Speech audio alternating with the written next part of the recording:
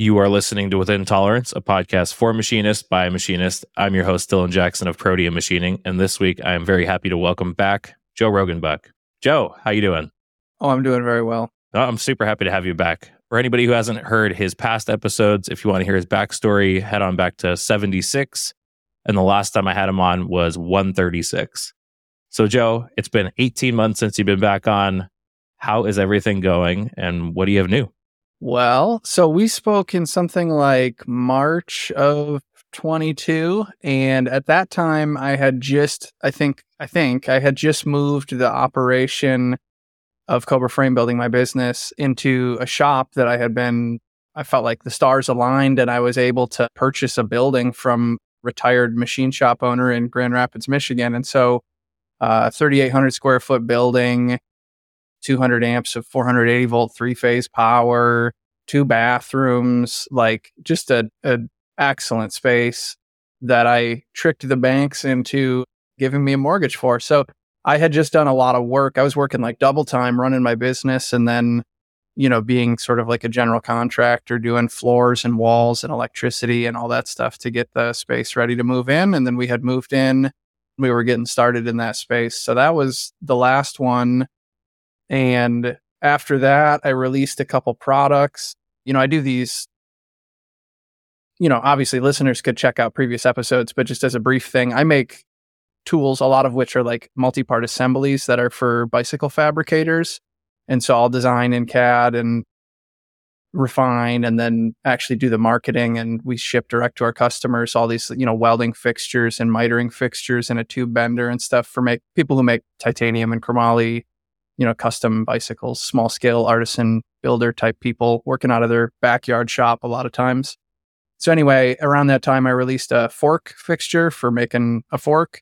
And then a couple months later, I released we call it the stay slayer. So it's like seat stays and chain stays are the rear, upper, and lower, paired tubes of the bike. And so it's just for mitering either end of those tubes, throw it on like a Bridgeport manual mill and make the cuts. And then you get a nice fit up and you can weld it up. So anyway, that was something I released around that time. And yeah, last summer it's like I had to kind of backtrack a little bit with my business.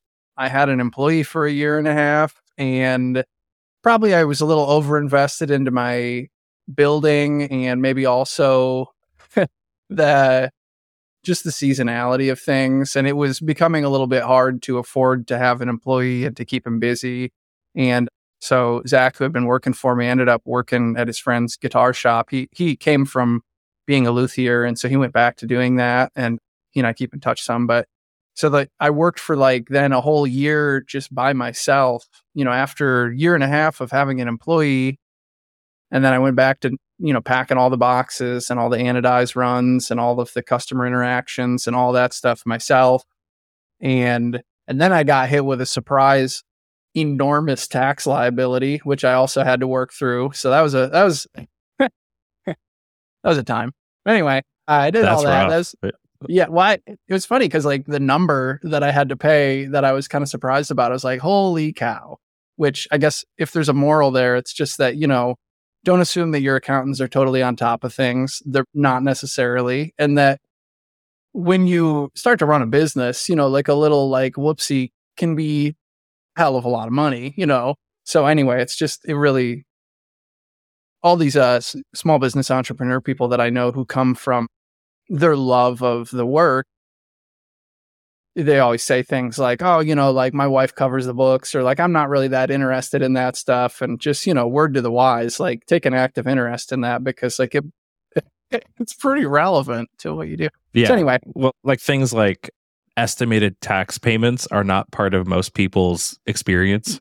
And it's only once you start growing a business that you realize like, oh, these are things that real businesses do, and they reconcile their books every quarter so that they're making these tax payments so that you don't get hit with something crazy at the end of the year. And it's it can be very stressful. Yeah. Yeah. And I mean, in my situation, I didn't feel like I was being especially careless. I did have hired accountants. I, paid them money to do things for me. I would try to get them the documents and whatever when they needed them. They had filed for an extension at tax time because they weren't, not like I got them all the documents at the beginning of January, but like they had filed for an extension in April. And when I asked them about like, oh, is there going to be a penalty or something? And they like took a glance at it and they said, you should be okay, which was not the case at all. So not only did I have to pay a bunch of money like months into the year to like kind of get caught up to where I should have been, but because with the prior year's estimated tax payments, I would have been okay if I would have at least paid everything by April 15th. But I didn't even realize that I had to pay more until like it was August by the time they finished my tax return. And later I realized like they had some cybersecurity thing. And like I think that whole organization who I fired, I think they had a lot of stuff kind of going wrong at their organization. And maybe that partly explains why they bodged mine so much. But I feel like I pretty much did everything they asked me to. And they suggested kicking the can down the road. And it created a lot of big issues for me. But at the end of the day, the majority of the money that I had to owe was like money that I legitimately owed the government. And so I paid it and it's done, it's taken care of, and I moved on. But anyway, not like they really care to talk about my personal finance that much, but just to other business owners, there's maybe a lesson there. So Yeah, it's a word to the wise. Like we fired our accountants and tax people 2 years ago now, I think. And we still haven't found an accountant. So I've been reconciling all the books and doing that stuff. But we found new tax people this last year and they are stellar. Like I didn't realize how much I was missing until we found these people. And like they're all about preventive maintenance on your taxes. And, we meet with them once a quarter and they kind of look at our numbers and say, hey, you might want to start spending money. You might want to start doing this. You can do this to start offsetting. You're having a good year, start offsetting that stuff. Yeah. And having someone who is looking forward like that is such an ally to have on your side. And I didn't realize that was something that was even out there until we found them. Yeah. I was walking my dog after all that stuff blew up and I saw this neighbor guy down the street owns a building down the street from my shop building. And I asked him if he had an accountant recommendation, and I've been going there and they're great. It's like this older guy and his assistant. And when I walk into the office, it smells like they've been chain smoking cigarettes the whole time. And they got like paperwork everywhere, but they are on top of their stuff and they're really friendly people. And they always say, oh no, bring the dog in. And then they spoil her with treats. And they're just like, they're really old school. Like they always mail me everything. And they're just really on top of stuff. Like he had said that I should get an S Corp election. Like the first time that I met him, he's like, I think you're ready for that. You probably could have done that last year, actually. And then like a couple weeks later, I got a thing in the mail and it was like, he had all the paperwork ready and I just had to sign it and put it in the envelope and put a stamp on it.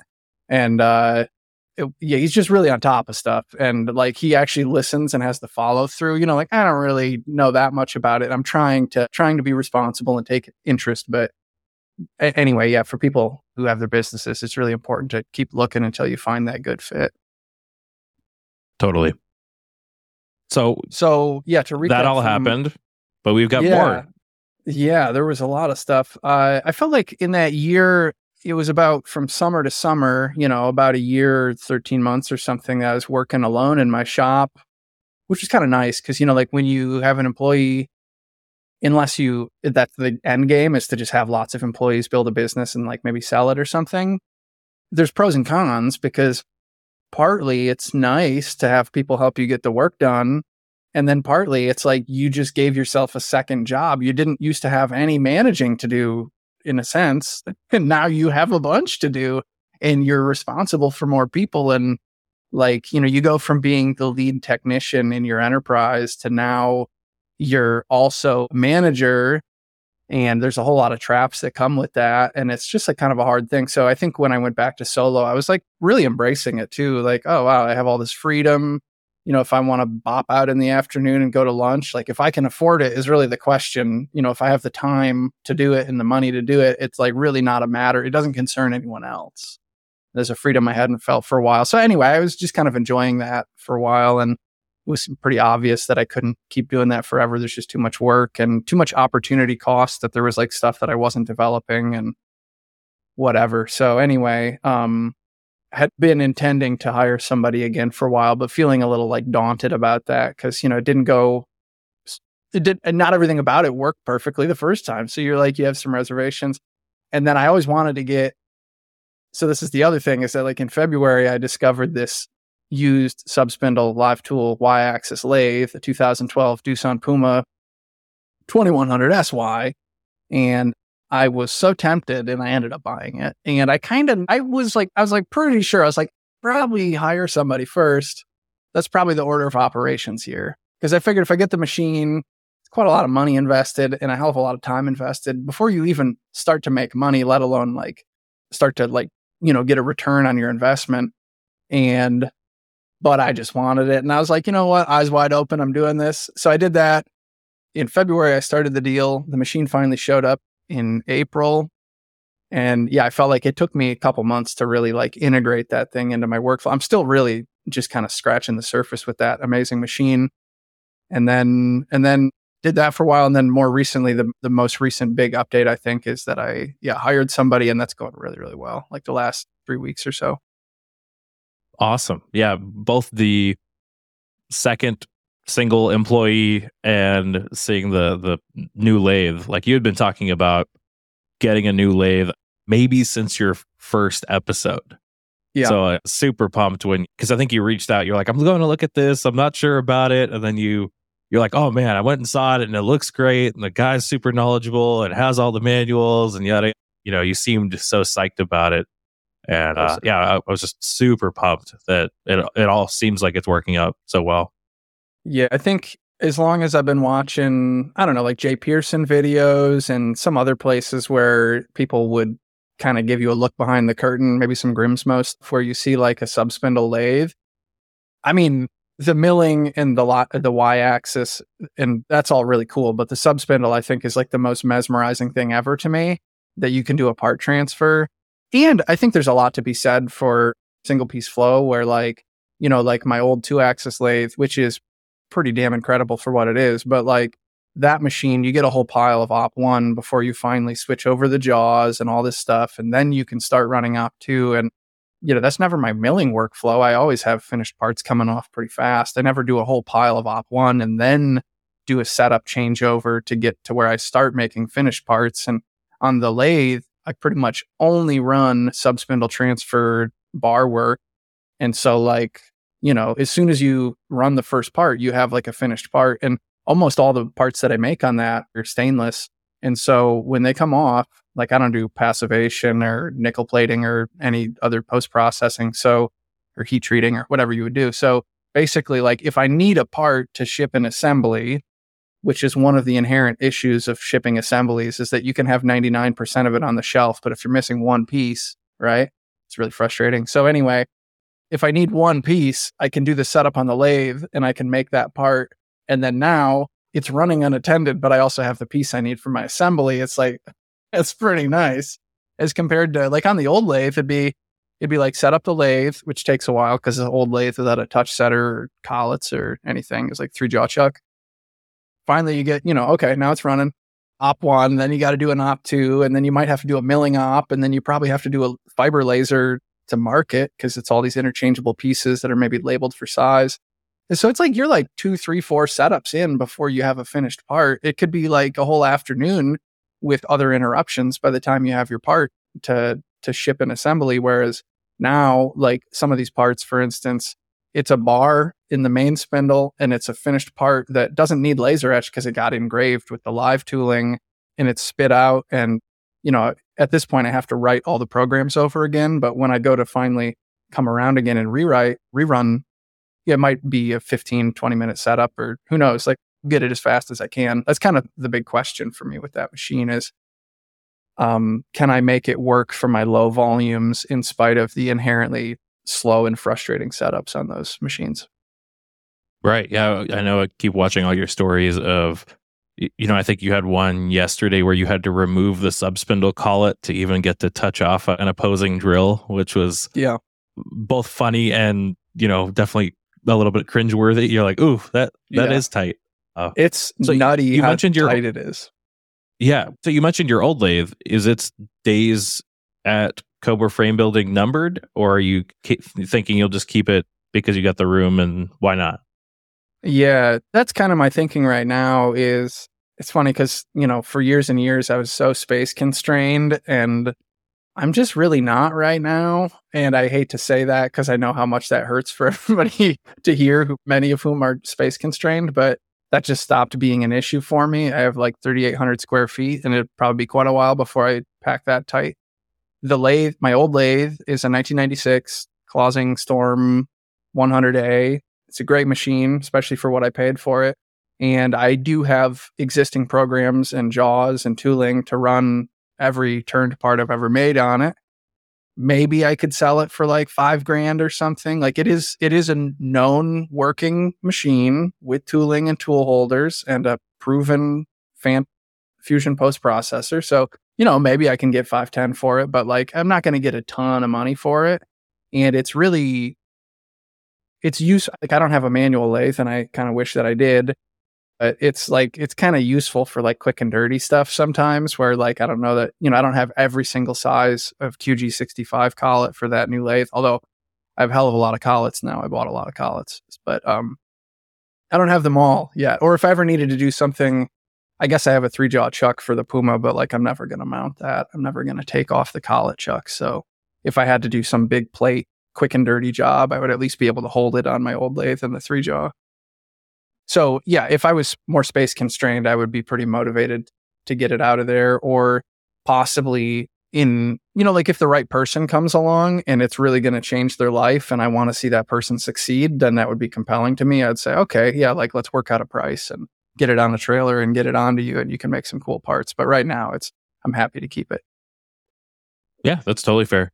So what about buying a subspindle lathe? Lessons can you learn us? You had seen all these people run them for years, but I imagine jumping into it with both feet, having only a single spindle, no live tooling lathe experience beforehand, you've had to learn pretty quickly. So what can you tell us about that? Yeah, well, shouts out to Easton, because not only has Easton been very helpful to me over the many years, like the 3 or 4 years I've been asking him lathe questions. He's the turning resource for all of us, it seems. Because yeah, not only has he been helpful to me, but like most people that I talk to, they're like, man, Danny Rudolph really helped me with this, or Easton helped me with this. It's like, it's always the same 2 or 3 people because the thing is, people might not realize is that there's a lot of milling content on the internet, and you can learn from watching YouTube videos and reading forums. And turning just doesn't have nearly as much resource base out there.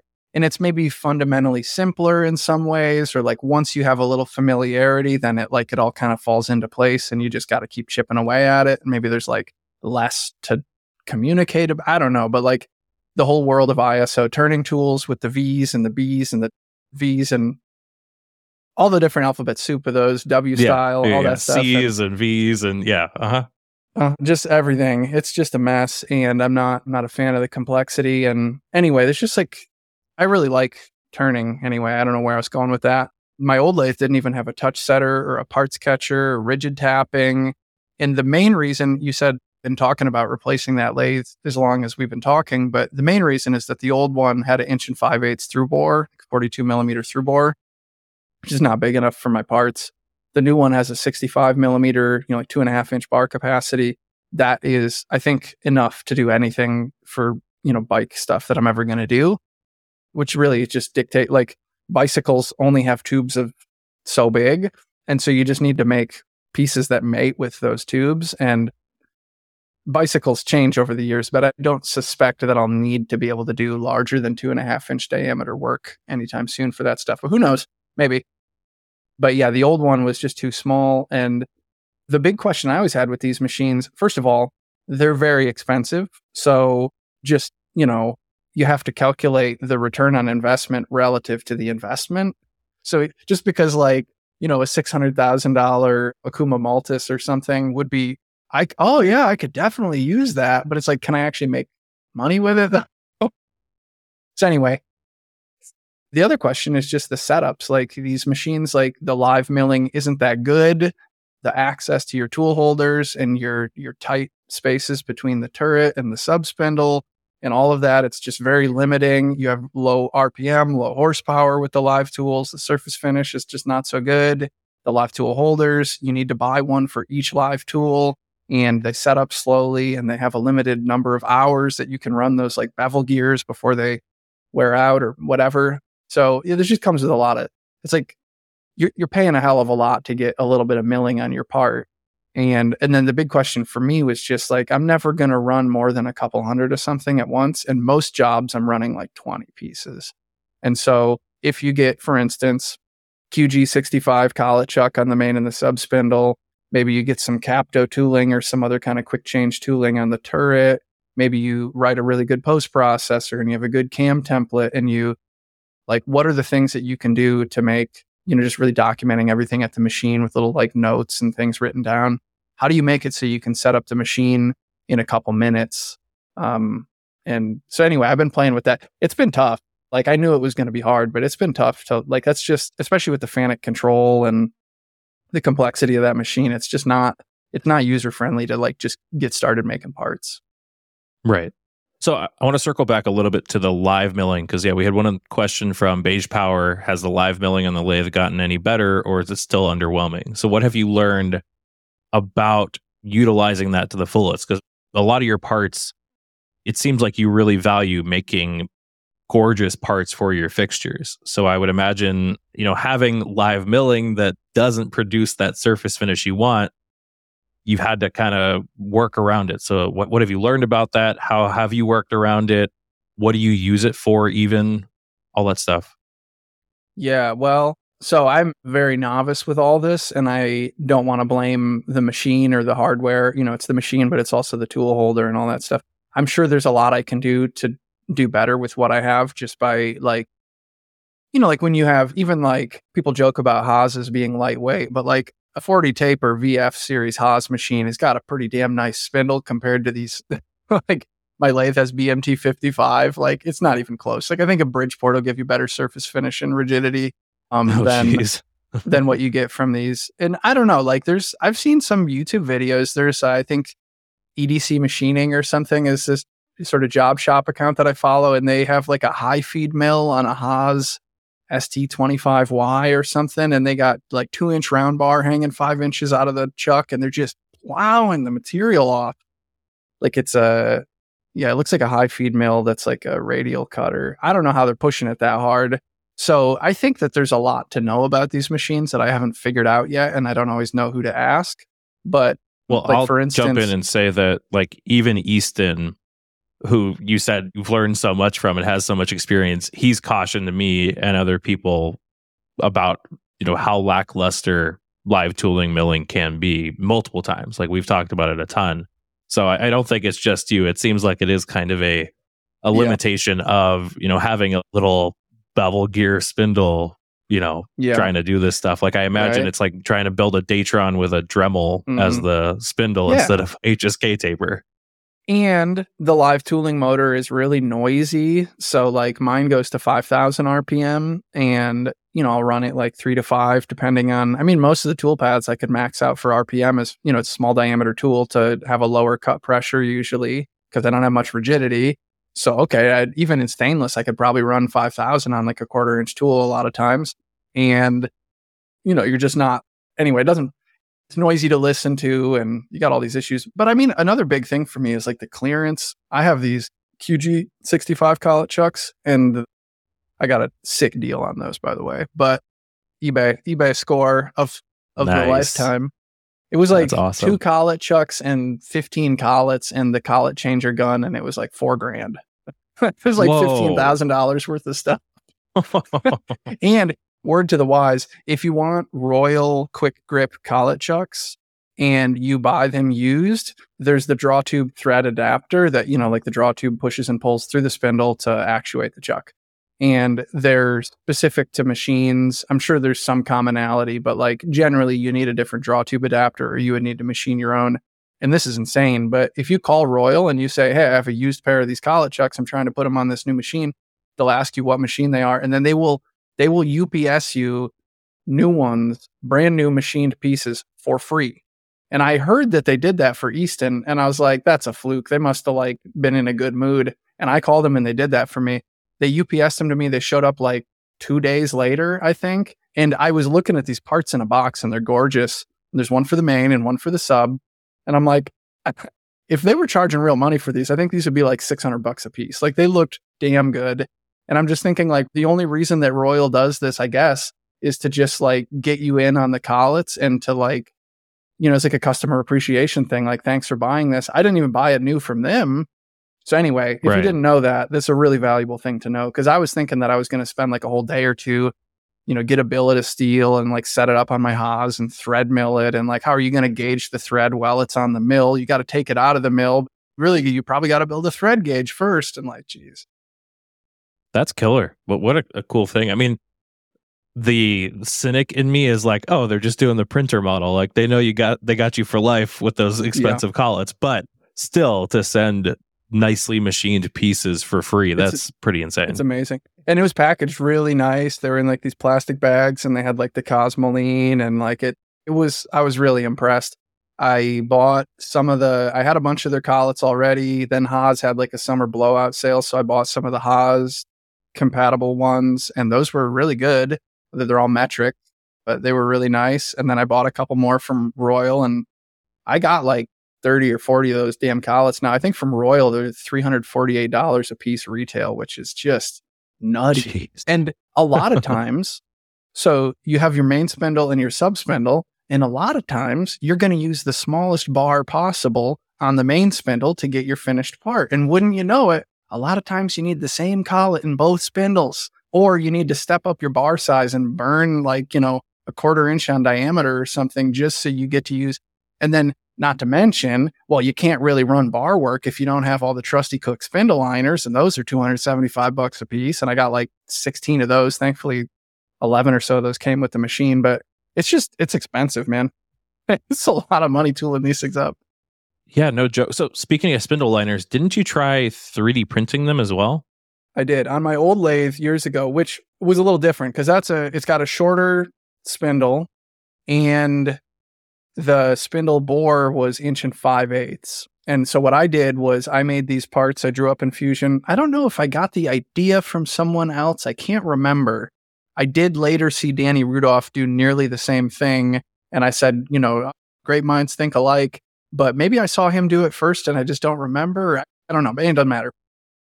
Yeah, it's like a scroll shape. It's like your outside diameter fits in the spindle bore. And I did like little fins that were kind of like a scroll shape so that it had some springiness or I was playing in CAD because it's a shape that I could never really machine. So it's kind of fun to draw it and print it. And the 3D printed spindle liners work. Like they just work, like if you do them right, they work great and they cost you almost nothing. But on this machine, being that like it handles like much, much heavier bar, like 2 1/4 bar, I don't want to put in a plastic sleeve and spin it, 3,000 RPM. So yeah, seeing that I already had most of the sizes, I was like, you know what, this is like, I think if you had to buy this machine new today, it's like $250,000 with the bar feeder and the chip conveyor. It's just nutty. That's crazy. So how are you balancing? Because we've talked a ton. You're all about standardizing and making these workflows that make things easy for you to produce smaller quantities. So you're not producing these fixtures as like just in time, but as close as you can while still maintaining some inventory. So how are you balancing wanting to use the smallest bar so there's not a lot of waste, but also being like, oh, well, a standard bar would mean that I just don't have to change out all this stuff. So how does that play in your mind and where is that trade-off for you? Well, that's a great question. That set of main and sub collet chucks and collets came with a lot of sizes. And so I think like, for instance, in the past, I've bought 2 1/8 inch stainless round bars so that I could make parts that cleaned up to 2 inch. And I could have used 2 inch round bar, but it wouldn't have had such a nice finish. So I buy 2 1/8, which is kind of irregular. I'm probably not getting the best price per pound unless I buy a ton of it. I don't know. And like on my lathe now, I do not have the 2 1/8 collet or the 2 1/8 spindle liner, and I'm not really planning on buying those. On the other hand, I have an 1 5/8 collet and spindle liner already, and I'm used to buying 1 5/8. There's a lot of parts that I designed around 1 5/8 because that was the largest bar I could pass through my old lathe. And then this week I was I was going to make a part from 1 5/8 stainless, but I only had a little bit and I had a bunch of 1 3/4, and I was looking at it and then I got a quote for more, and it was just not that much of a price difference to justify ordering more to like put, so that I could keep the other one in inventory for 6 months or something. And so, yeah, that's something I'm playing with, is just, and also like getting alternate quotes from vendors and seeing like, like if I buy more stainless at once, how does that really affect the price? And like, well, I don't really want to become like an inventory, but if let's say over the course of a short 3 months or something, I get like a pretty significant rate of return. Like I bought it, but then in 3 months, it actually saved me like, some hundreds of dollars that I was necessarily going to spend anyway. So I haven't really figured that out yet, but yeah, I think I don't plan on, certainly not by eighths of an inch. Here in the United States, everything is nominal, like fractional inch. So yeah, like anything over 2 inches probably going to be by quarters. Well, so let's say this, like, let's say you had it tooled up for 2 1/4 bar and you had some parts run across your desk that run from the 1 5/8. How many parts do you have to be making to where you're like, I'm going to change things out? Is it oh man, well, 5 parts stainless or 10 round bar parts? is really expensive though. So I mean, if it was more than like, I'll bandsaw stuff to like 36 inches. So if it was more than like 2 or 3 bars, I'd definitely just put another order in.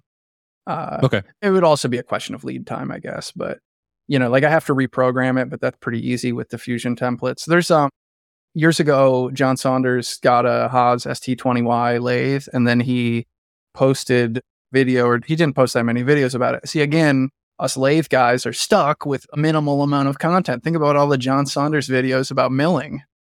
Anyway, but he posted like sort of like an adaptation of that Rob Lockwood container method, but for his lathe.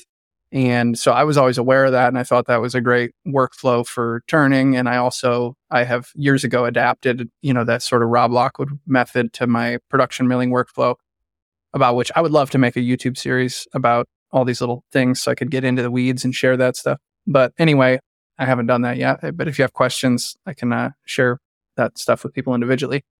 But anyway, so I watched his videos again when I got this lathe, and then I built a new model with similar ideas and my own tweaks and new flavors on it and whatever. And it's been really cool to have that and trying to build that template. Like, it's just really hard. Like, you got to love how on like a mill with a tool changer, each tool is an independent consideration with no respect for the others. And it just does not work like that on a lathe turret, because the tool numbers, first of all, like on my mill, I never renumber any tools ever. Tool 4 has always been tool 4 since the beginning of time. It will never change. It's always my Mitsubishi ASX 445 face mill. That's it. There's like no confusion. Like if I go to run a program on my Haas and that tool is not in the tool changer, I actually, when I pull it out, I'll renumber it like 102 or something. And then when it gets to tool 4, it'll just throw an alarm. It won't try and cut with the wrong tool. It'll just throw an alarm. It's like a safe failure mode. And I just love how everything is so independent. But on the lathe, you can't always put a boring bar back in the same pocket on the turret, because you might have like a different tool somewhere else now, and the boring bar and some other big drill create an interference. So now you got to renumber stuff. And like internal tools are the issue on a lathe, because there's really only so many outside features you do. I mean, I guess you could do like skiving or whatever that is, or polygon turning, or there's knurling, but generally you're just turning on the outside. So you'd have like maybe a rougher and a finisher, and that's about it. But on the inside, you could have drilling, reaming, tapping, you could have boring, you could have ID threading, you could have ID grooving, you could have, drills of all different diameters, boring bars of all different diameters, different relief angles. You might have multi-lengths of the same kind of drill or something, with gun drills, who knows what. Like the ID work on a lathe is the one, in my estimation, that really, we're just talking static tools here, but like that's the one that really starts to make a mess of your ability to standardize. So like one thing I've done to standardize on this lathe is that I had a couple of these like drilling style tool blocks. They have like a 1-inch bore, so you could put in maybe like some sort of round tool with a shim or something. And you can also buy, what I bought a bunch of is like ER25 1-inch straight shank tool holders. You can get those real cheap on eBay for like $20 or something. I bought a bunch of those, and they come like 7 inches long. And so I just chop them down And then those become sort of like my poor man's capto, because like the pockets are all kind of the same size. And then the goal is to keep the drill always set up with a collet. So I don't have to go looking for a collet and I don't have to go looking for a drill. It's just ready to go. And I put it in and then I use the touch setter to set it off again. The numbers might change job to job, but at least setting it up should be relatively straightforward. And one of the nice things about proofing out a program on a lathe is like, let's say your cycle is like 3 or 5 minutes. You just got to stand there for like one cycle and then it repeats. Whereas like with milling, sometimes it's just prohibitively long cycle for you to actually babysit it every time. So like you need some way to run, crash detection or something. But usually a cycle on a lathe is, in my experience, pretty short. Even on like stainless parts, I've never had a part that was like more than 10 minutes. Right. It's not like you can load up a fixture on a lathe and make multiples at once. Like it is a one at a time kind of workflow no matter what, or at least with that kind of lathe. I saw the coolest demo when I was at IMTS. That was a thing that happened this last year, and I got to meet you there, and we did the Insta Machinist meetup, and that was excellent. But when I was at the DN Solutions booth, there was an apps engineer. I wish I remembered his name. I met the Mark Christopher guy who shot the YouTube videos, and I talked to my local sales guy, was of course there. And I'm sorry, Ryan, that I didn't buy a new Doosan from you, but this was too good of a deal. But anyway, there was an apps engineer who had on one of the Lynx 2100 SY lathes, he had set up demo, and it was the coolest thing. It was like something like 1-inch diameter, 12-inch long chunk of some sort of red metal. I think it was brass. And anyway, so cycle start makes the front and the back side features on. But basically, he made a 2-part assembly out of the same bar diameter, but it was like one part and then another part. So it was kind of like 4 different programs. It was like main spindle on the one side of the part, and then sub spindle of the same part spits it out, and then the next one, and then you take these 2 parts and you install some O-rings and you thread them together. And what it is like, it's one of those old school, goes on the end of your garden hose, and you like twist the 2 pieces against each other, and it's a valve. Oh, cool. And you can adjust the fan of the water that squirts out of your hose. And then it was engraved with live tools, and it had knurling, and it said like DN Solutions. And I was just mesmerized by the part, and I was like complimenting the guy. I'm like, this is the coolest demo I have ever seen, and I get to keep this thing, and it's on my hose. Like I've used it. I was like washing outside of my shop on the sidewalk, and I was like, love this part. This is so good. That's so cool. I think Williman was doing something similar, where it was the same bar and they were running 4 different parts, like one of each back to back, and then it would assemble as a vise, a little tiny That's vise. some single piece flow right there. Yeah, I mean it was a very Williman part. You were like, okay, yeah, you're flexing a little bit on all of us, but all right. So Molly No was asking, what's the biggest challenge been with the new lathe? So it would clearances cover that? Is that kind of your biggest struggle with this? I would say it's been the Fanuc. And you know what's funny? So it has a Fanuc 31i control, which is about the highest spec it was a pretty high spec control for that era, 2012. It's like clearly a very powerful control, and it's like, Fanuc is like really reliable. And my old lathe has a Fanuc control, and I had run a couple machines that had Fanuc back in like 2017, 2018, when I had a machine shop job for 9 months or whatever. And so I was like familiar, and I've always heard people bellyache. And in my head, I'm always like, yeah, get over yourselves. Like, it's not that bad. Like, you just learn the control. What do you need to do? Like, you need to comp offsets. You need to load a program. You need to maybe do some edits. Like, it's not that big of a deal, guys. Like, in my old lathe, I remember being kind of like lost the first couple days, not knowing how to do a RS-232 program transfer, some of those things. But like once you learn those and you establish some muscle memory, or you write a cheat sheet, there's only like 4 things to learn, right? And so I was never afraid of a Fanuc control, other than maybe like on a mill for memory limitations. But other than that, I had like no qualms about Fanuc. Like, it couldn't be that bad. Get over yourselves. And when I got this and I really started to use it, I was like, boy, was I wrong. And I felt like a little like, wow, I kind of prejudged all these people who were bellyaching about it, because now I'm the one who wants to bellyache. But I would say the difference is, I do think the older, like a Fanuc OM or 6T or something, like my old one is a OT. I think those older ones are maybe a little bit easier to use is kind of my impression. I kind of prefer the simplicity of those, even though they're like less capable overall. They're just kind of simpler. Like the newer ones, I don't know that I love. Maybe the very newest ones, the IHMI, are maybe they look glossier and shinier and all that. But anyway, it's like what about it is a struggle? What's making it's such a complicated machine that you're fighting things like tool clearance and you're trying to learn all this stuff in the first place. And then you have a control that's fighting you. And if it was one on its own, it would be a little bit easier. But like it is a really like there'll be and then add into this the interdependency between the LNS bar feeder and the machine. So like every day when you start up the machine, before you can really do anything on the lathe, you have to put the bar feeder in either dry run mode, which is deeply hidden in the menus. They don't even mention dry run mode in the LNS manual. So if you ever need to figure that out, let me know and I'll tell you how it's done on my quick load 80, whatever it is. But anyway, so that's annoying is like if one machine throws an alarm, they both have an alarm and you need to reset both of them, and the thing is like when you're learning a new machine, that stuff happens every 2 seconds.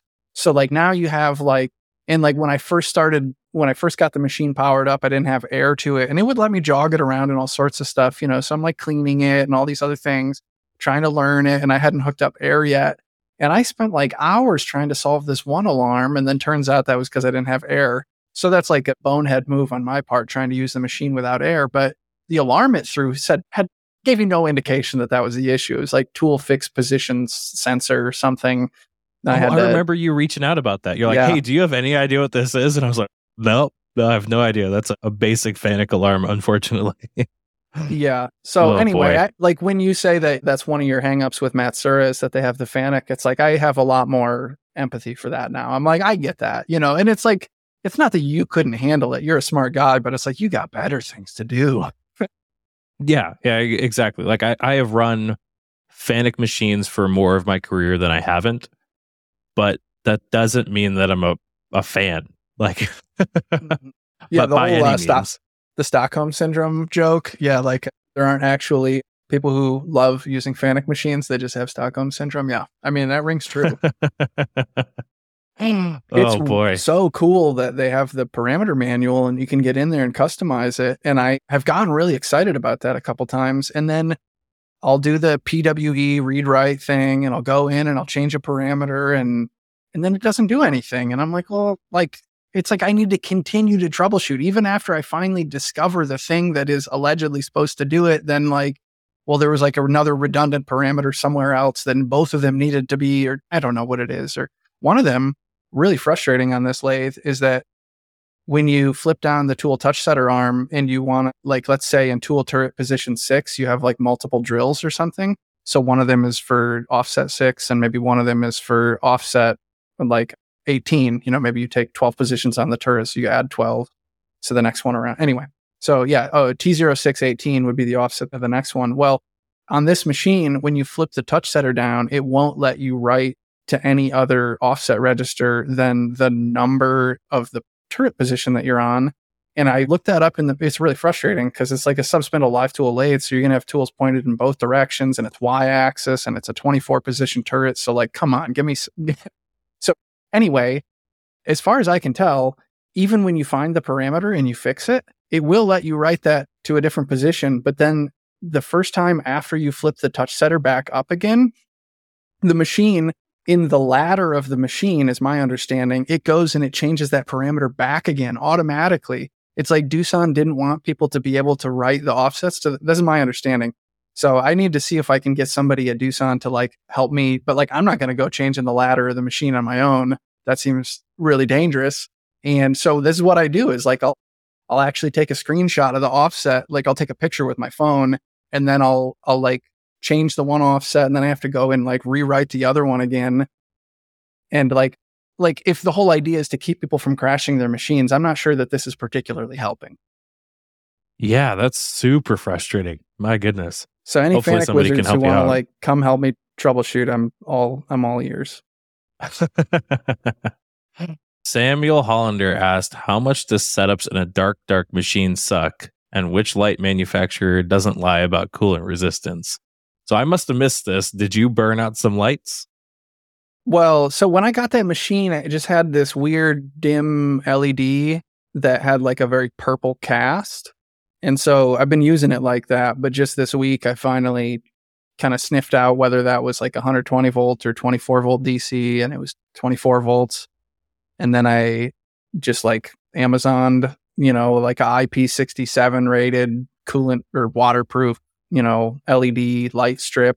And that showed up yesterday, and I installed it this morning. And now I could use a little more light, but there's a hell of a lot of light in there now. And it's like this long strip light from above. And like, finally, I feel like it's a safety thing really, because like now I can actually do a lot more program proofing with the door shut. Like, I would like to be able to just shut the door, So anyway, yeah, I don't know how long it's going to last. Hopefully it lasts a while. I was kind of surprised, for being like the Amazon cheap one, it was like $180. I thought I'd be able to find one a little bit cheaper than that. So hopefully it lasts a while. We'll see. Hopefully I can at least replace it with the same one again if it fails. Cause like drilling the holes took quite a while to like lay out and do that. Yeah. Light's so important. Brad and I put up, maybe 8 or 10 LED light. They're like pull lights, basically, like light panels in our shop. Mm-hmm. And occasionally we'll turn off just those and see just the lights that we worked with when we first started the shop. And Wow. both of us cannot believe that we were able to do any work in there, let alone, actually make precision parts with that kind of, like, it feels like you're in a cave.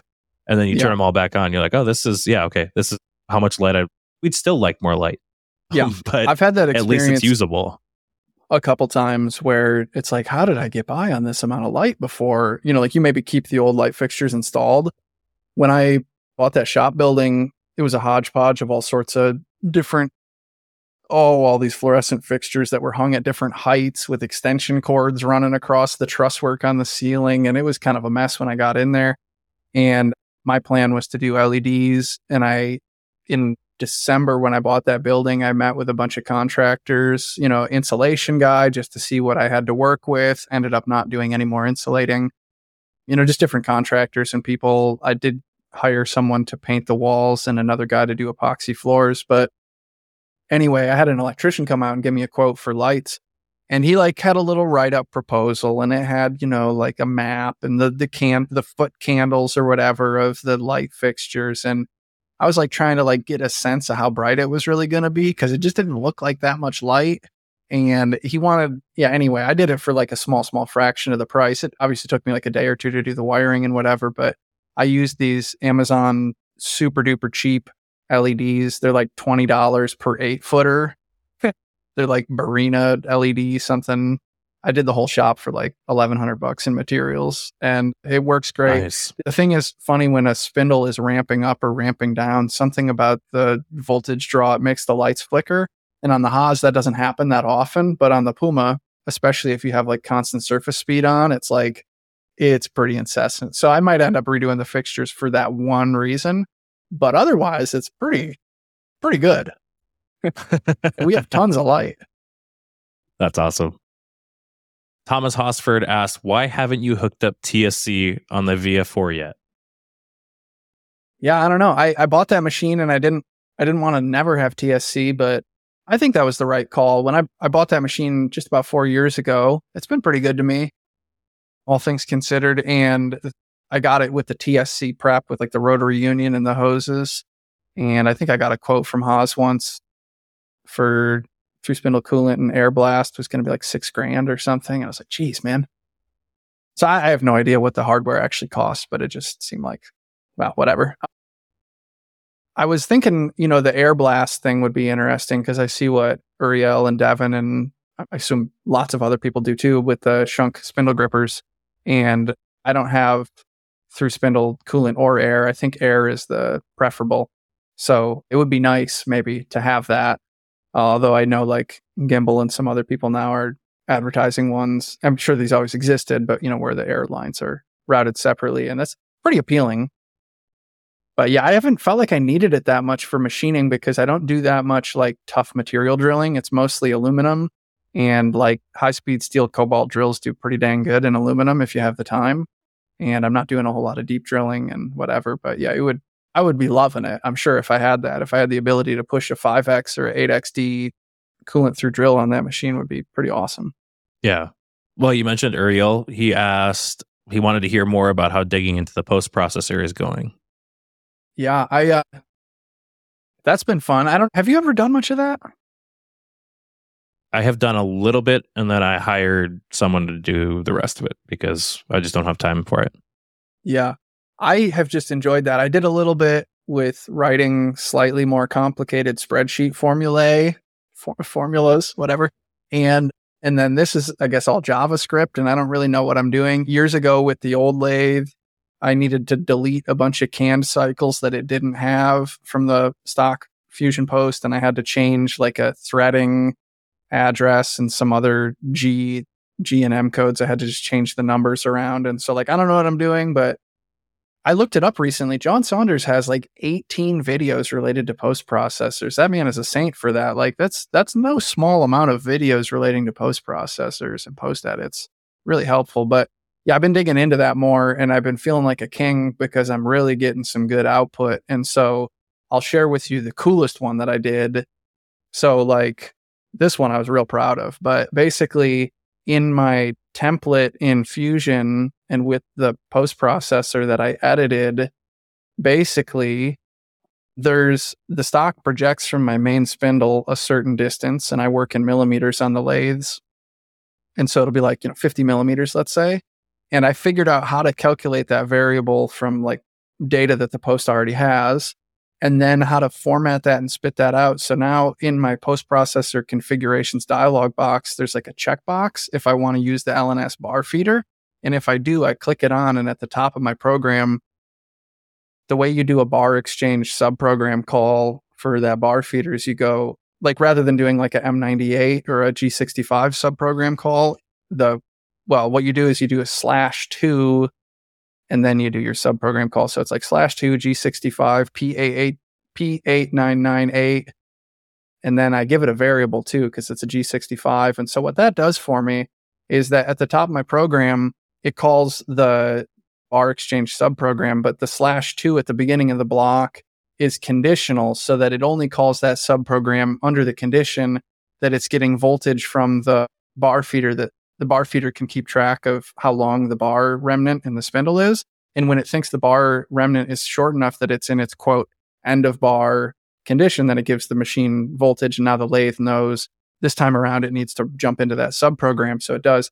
So it took me a long time to figure out how the lathe and the bar feeder talk to each other. But that's the main thing is, they can give each other like e-stop signals and probably some other things. But and I think the bar feeder, in my case anyway, can tell when the lathe chuck opens and closes. But anyway, yeah. So like if the bar feeder thinks there's no more bar left and it's ready to load another bar, then the /2 block will get read. In my case, that calls a subprogram. So the coolest thing is that my post processor automatically spits out in that line of code, there's a Z variable. And that Z variable, then it goes from my Fusion environment automatically by my post processor. It gets written into my posted code. And then from there, it automatically, when it does the subprogram call, it's a G65 block that gets passed again to the subprogram. So I never have to do any of that human manual data entry. So there's like less room for error. And then maybe the coolest thing too is that the way that I set up and run a job is that I start by putting the bar feeder in auto mode when I have like a short bar remnant chucked in the lathe in the main spindle. And when you put the bar feeder in auto mode, the first thing it does is it has a pusher and it measures where the remnant is and it immediately recognizes this is too short of a bar. And so that means that when you run the cycle for the first time, it'll just jump straight into that bar exchange subprogram. I have to like trick it into thinking that it's an end of the bar condition. And so the first thing it does when I go to set up a job is it loads a new bar. And it passes through that variable where I have a turret stop and it pushes against the turret stop to the exact length of stick out that I want. And I don't ever have to do any manual setup stuff. And I was like a little nervous that if I had all these variables pushing through and like, what if something goes wrong and it doesn't spit the variables out right? I want to be there when it does the bar exchange program. I don't want to like I don't want to be half an hour into a job and I'm like out walking my dog or like in the office or something. And then there's some big crash because the bar feeder didn't run right. So I built it into my routine where you don't start the lathe until you've watched the bar exchange program to make sure that everything is working. And so I felt like that was a pretty safe way to proof it out. And it like, I had the idea for it and I'm like, you could probably do that. And it was, Sunday. And I was like, I'm just going to get it done today. And I actually got it done. And I don't really know anything about JavaScript, but I learned a lot during the day. And it was just like, it was deeply satisfying. That's killer. Yeah. Really seems like it's a large step towards your automation goals. I was watching your stories when you were kind of implementing it, but I didn't quite understand the full thing until now. And that's really slick. I like that. Thank you. Yeah, I'm pretty proud of it. I would love to just have a YouTube channel where I talked about machining. That'd be fun. I don't know how to like monetize that. Not that it needs to make me money, but it's like whatever I do with my time needs to be able to pay for itself. So like the YouTube funny videos enough, you were talking about this on your last episode too, of like, I really want to do a machining channel, but my customers probably wouldn't watch it. So yeah, exactly. I don't know really how that helps me advertising wise. And yeah, it's tough. And video production in general is not an easy thing. Yeah. If it was easy, I could understand you being like, I'll dedicate 30 minutes a week to it, whatever. But it's like, no, I need to set up hours of shooting and editing and all that stuff. And so I totally understand. Well, and you've been having more YouTubers on too. Like I know that you're very aware of like the amount of work that they put in to do that. Yeah, it's a lot. Yeah, it's no insignificant task at all. Last question from listeners. Chief Bub asked, TIG welding, pulse or no pulse? So yeah, I'm not that much of a TIG welder, but on my old machine, I had a pulsar and I did eventually kind of get used to that. And I liked that for like thin wall bicycle tubing stuff. And then when I bought the building, it came with this beefy late 70s Lincoln welder, Ideal Arc 300, that has a 375 amp peak output, which is insane. And like melt the sun with that thing. Anyway, that one does not have a pulsar. And I don't think Lincoln even made a box that you could put in line to the pedal that would do that. And so I, just for funsies, if I had like, screw around time, I would absolutely learn. I would teach myself how to build like, whether it's fully analog or Arduino, it would be fun to make like a little pulse control box with like a square wave, and, duration and peak and background amps and all that stuff. It would be really fun. I don't know how to do it, but I think it would be pretty easy. I'm thinking, but it's worth a shot, right? probably never do it, but yeah, it's so fun how like the whole world is like kind of your sandbox if you have the right attitude. Totally. Yeah. So you have some questions that you wanted to talk about or ask that's right. me. Feel free. Spotlight's turning around now. So yeah, what are the updates on the search for a shop? I know that's been frustrating. Yeah, it has. We potentially have found a place. We are having our real estate agent work up a proposal. The landlord will see if it works out. It's a little bigger than we wanted, a little more than we wanted to spend, but in the current market, like it checks so many boxes. Like it seems like it has enough power. It has AC all over. Those are the biggest things, and it's fairly nice. So fingers crossed. I'm trying not to get my hopes up because this is the second time we've submitted a proposal, but maybe. Fingers crossed. Commute time and the location, what's that look like? It's not as close as we wanted. It's maybe 20 minutes for me and 27, 28 for Brad. It is right by the airport though, which is nice because the last FedEx overnight shipment place is at the airport. And so that would become our FedEx now, and we'd gain an extra hour of shipping time every day. How much of your work every week or every month is like picked up or sold to people locally, and how much of it is shipped out? I'd say 80 to 90% is shipped. Yeah. And probably of that 90%, 90% of that is shipped overnight. So wow. I'm very, very aware of when my last pickup time is, and have, raced the driver to the pickup point and stuff before. So that would be a big thing for us for sure. Yeah, big time. Do you have ShipStation, or what do you use to buy postage? Straight through FedEx. I've got a Oh, pretty okay. decent discount, and Okay. so we just go through them. Nice. But yeah, it's 4,900 square feet. Of that, I think 2,200 is manufacturing floor, and then a bunch of offices and stuff. I think it has a minimum 300 amps of 240, but interestingly enough, that like the supply closet or like supply room for the entire building has a ton of 480 going into it. So there is the potential that like some point it had 480 and maybe we can tap into that. And then 100% AC, which is just killer. Yeah, I have 480 volt comes into my building, and then I run almost everything off of 120/208 volt Y type transformer. But I do run my horizontal bandsaw, and my old lathe has a transformer, and so I can run those two machines on high voltage, which is pretty cool. And then, it's like not only do you run a smaller conductor to the machines, which saves some amount of money on your conductors, but sometimes, so a smaller conductor can go in a smaller conduit. And when you're doing the work yourself, it ends up, I wouldn't put too much stock in that for most of us, but like in a bigger space too, the length of your run ends up being a lot. Like I used to be in a small little shop that was like 20 by 20, and I hooked up my Haas.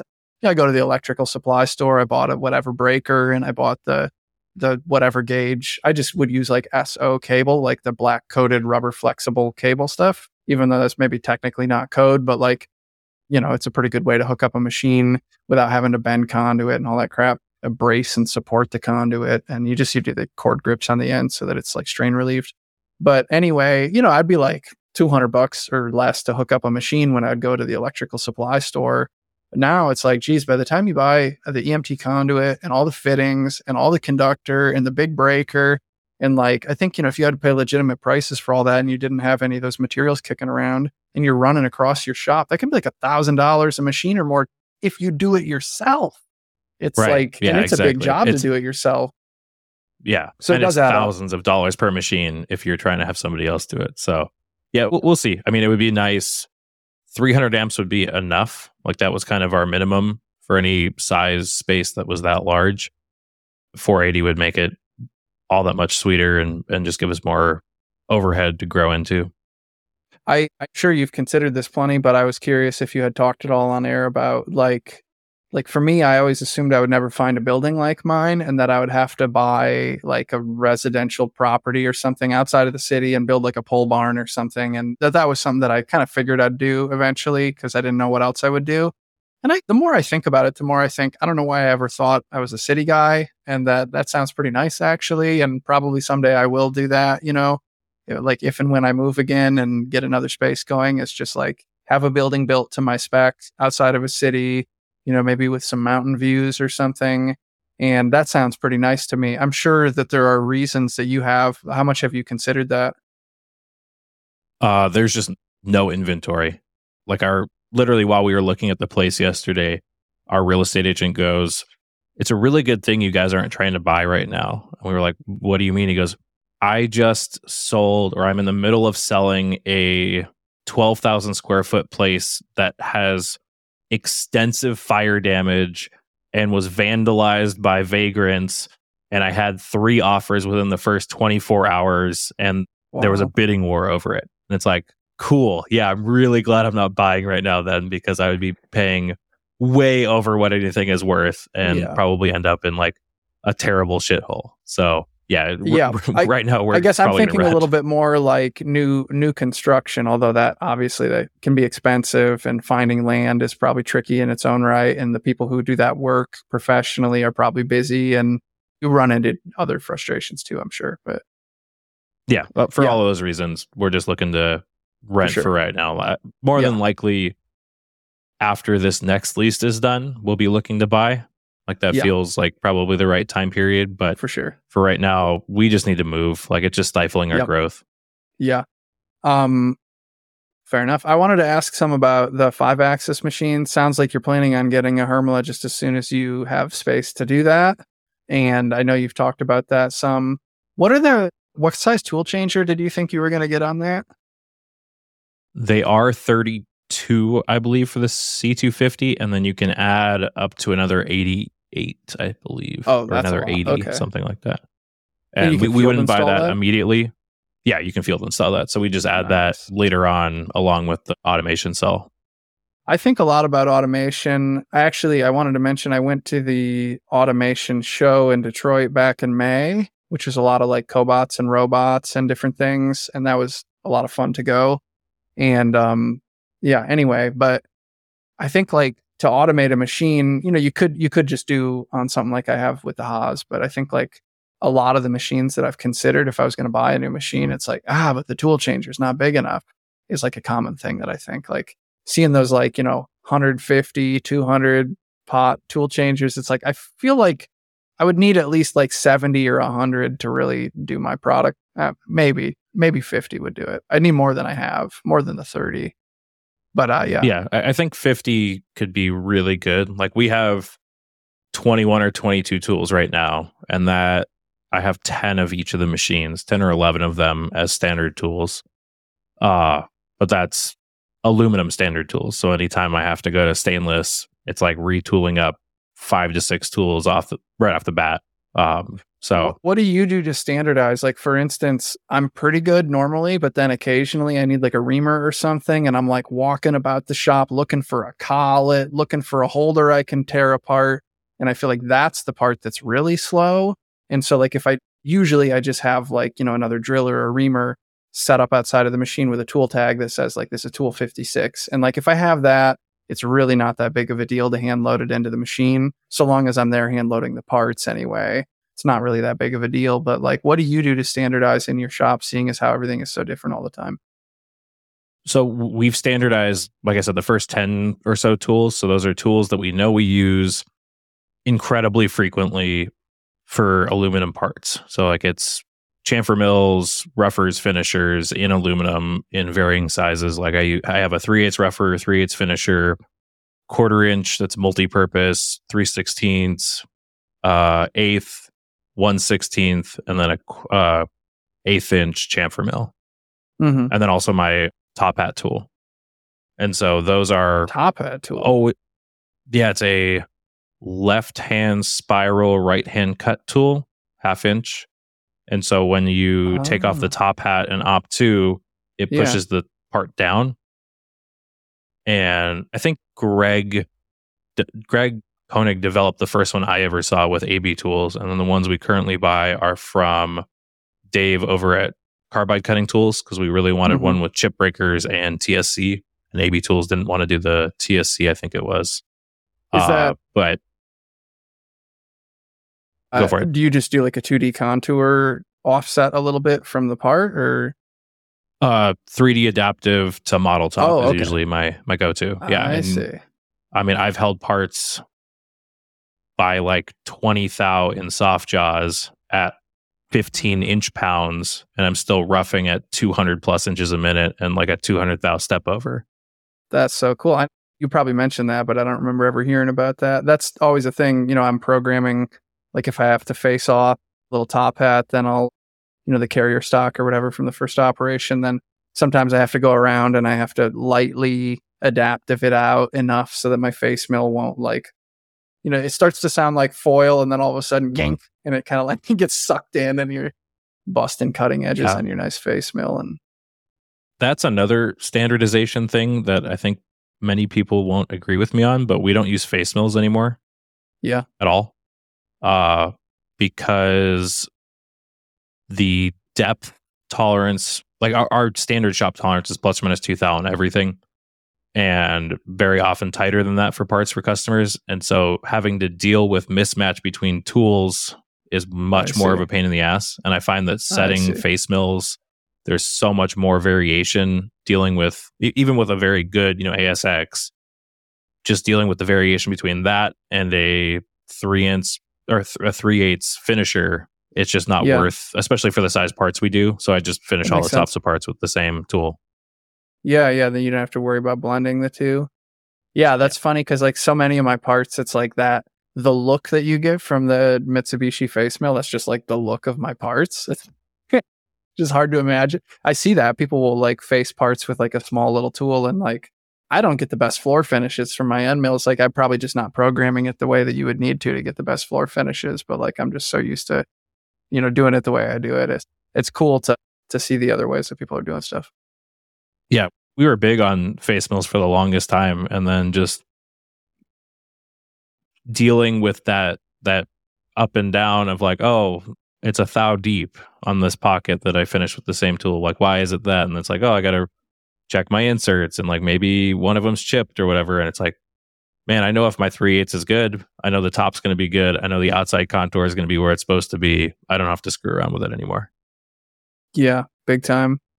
I was going to ask you if you think you're close to hiring employee number one, or what you've thought about that lately. I think likely the timeline is going to be 5-axis and then employee number one. So shop, then 5-axis, probably get kind of settled in the shop enough to get the machine and to get that kind of figured out, and then start the search in earnest. Yeah, exactly. Because I think that right now we're not quite there yet, but we're getting towards the upper end of like the maximum amount of parts that Brad and I can produce every day, or rather the maximum value we can produce for the company. I think that a 5-axis will open up another 25% probably. And then that's when I'd really like to have somebody to come in and run, because there's no way that Brad and I are going to run 3 mills and a 5-axis. There's just no world that I see that working prototype wise. Do you feel like over the years you've been more machine constrained, or like human? I mean, I call it human resources maybe, but like just like, like labor hours, like the amount of talented labor that you can put into things. Are you more constrained by like, I just never feel like I'm that constrained by my machinery. It's like always like the hours in the week. I think it's hours in the week. Right now I'm starting to butt up against having parts that have 6+ ops, and it's like this would have been a 2-op 5-axis part, and like we just finally had Jax finish those 4th-axis trunnions for us, and I think that's going to be like a massive increase just right there. Thanks. Yeah, I'm super happy with it, and Juan and Jeff did an amazing job finishing that off. It was one of those things where like I kept looking at them every day, because I had done the Lang stud op and like the op 1 on them. And then I just looked at them every day for like 8 months straight. And then finally I was like, why am I sitting on this? I have friends with 5-axis machines. Like, why don't I just send this out? And then I did, and did not regret it at all. Turned out really good too. I wanted to say, not to beat a dead horse too much, but I don't see many people use the Rotovice period. And I don't see that many people use the Rotovice for like any kind of prototyping thing. And just as someone who has it and uses it for all sorts of stuff, it's just such an underrated tool. It does some similar things to what yours does. I think the Rotovice has a little bit higher distance between the center line and the jaws. Obviously, the Rotovice only clamps in the one orientation. You can't take a piece of stock that's already clamped and then neatly pick it out and rotate it exactly 90 and set it back down with the same datum. So you can't do the same things for prototyping purposes. But if you just need to do a 3-axis part plus like a couple extra tool orientations around one axis, it's pretty infallible. And then what I love about it is like in CAM, once you programmed one part, like I have it on 96 millimeter pull studs, so I can load it in the machine in under a minute. And it's already 4 vices set up in the machine rigidly and trammed with a known work set. Like think about how long it would take you to load 4 vices. And then on top of that, you program one part, and all you got to do is CAM pattern it to 2 or 4 positions. And it's just really, really powerful. So I know it's not the same thing, but I just want to mention that for all the people listening who haven't given enough thought to the Rotovice. It's my very favorite J. Pearson product by a long margin. Yeah. You make such a good case for it. Like every time I see you using it, I'm like, oh, that's really cool. Like for us, I kind of see it as when we had a pallet changer machine and we're using it for prototyping. Like we do such low volume that I feel like I'd end up having one jaw set just wear out due to use, and then the other 3 would be like brand new and constantly closed. But I feel like if you're doing any kind of short run production, like it seems like a no brainer for that kind of workflow. Yeah. And like a pallet changer machine that has good ergonomics so that it's not in your way when you're not using it would be one thing. But it seemed like that one was very much in your way and you're just tripping over it. Oh yeah. Yeah. It was a fantastic first machine, and we learned a lot on it, and we learned a lot of what we didn't want in a second machine. So it was great all around. Yeah, for sure.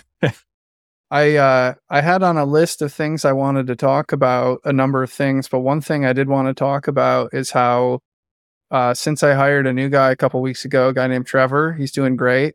Really happy with the fit and the way that we're relating, and things are going really good.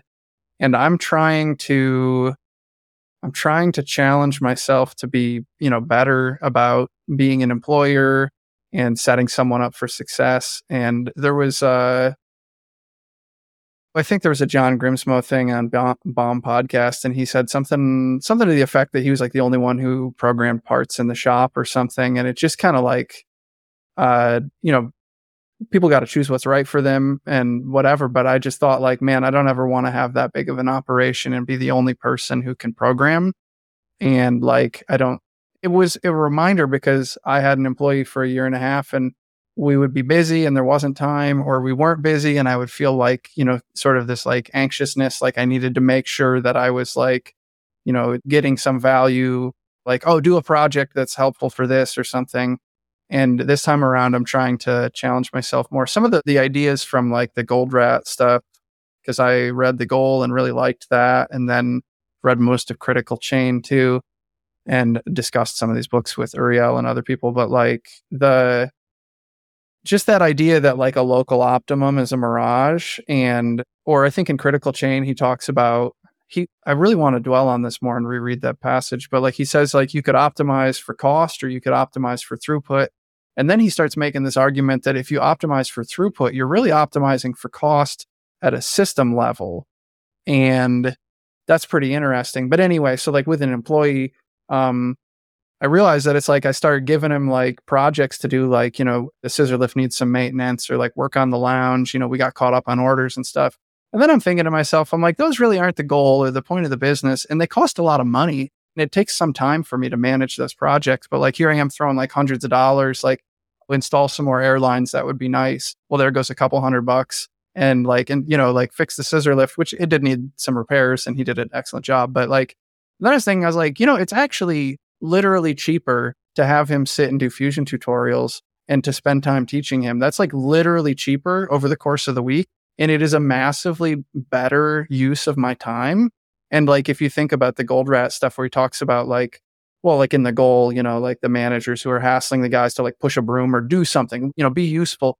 And the biggest sin, of course, is if you continue to process material and buy more material just to make inventory so that your local metric for your machine uptime looks good. But instead of spending not that much money on material, you'd spend a fortune on material and just tied it up in inventory, right? So thinking about that as a manager, and it's like, what I really want is like a couple months from now, really as soon as possible, I want normal day-to-day production to just flow, whether or not I'm there, because like he's got a Fusion license, all of the setup sheets are made. I spent a lot of time the last year making setup sheets, and like all that stuff is documented, and he knows how to like inspect parts for tolerance, and then also how to tweak tool paths. And then eventually when I design the next assembly, I can actually hand him parts and he can do the programming based on examples that he's seen. And like, that's really the goal. And obviously I do want to like do these other projects and stuff over time, but like, they're not really the goal. And so that's been a big thing for me, is trying to challenge myself to like do better with that.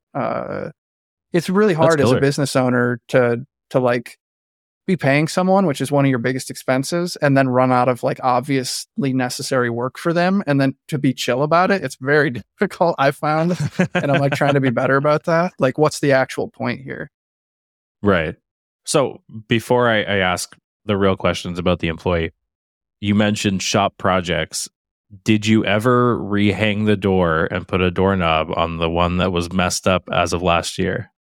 Yeah. So my previous employee, Zach, did that. I think shortly after we did that podcast, we ordered a knob on the internet. We put that on, which was kind of necessary because there's two bathrooms.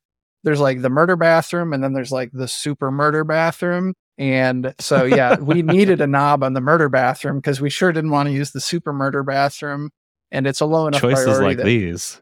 we haven't done too much work to that yet. We will, and it'll be nice, but it's all in good time, like everybody getting their healthy paycheck and having like stimulating and interesting work to do, and contributing value to our customers is definitely a higher priority. So Totally. So where did you find your new employee? How did you look? What background does he have? How are you going about teaching him? we so something I didn't mention is that in the last, I don't know, year and a half, 2 years, I made a new friend, and he is, I would say, probably my best friend. And so he's like 12 years older than me, I think. His name's Sean.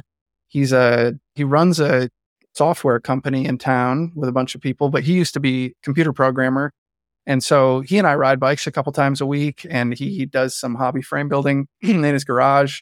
And it's just like the best friendship because I actually get to be of service and helpful to him with certain metalworking things and machining questions and CAD stuff, which I love being helpful and being able to share. But then he's got all this business acumen, and he's, really smart about like managing people and running a company and having vision. And it's just like tremendously, I would say, I would like to believe it's mutually beneficial. That's been just like a really big lift for me in my life. Not to mention, just in general, as you get older, it's always hard.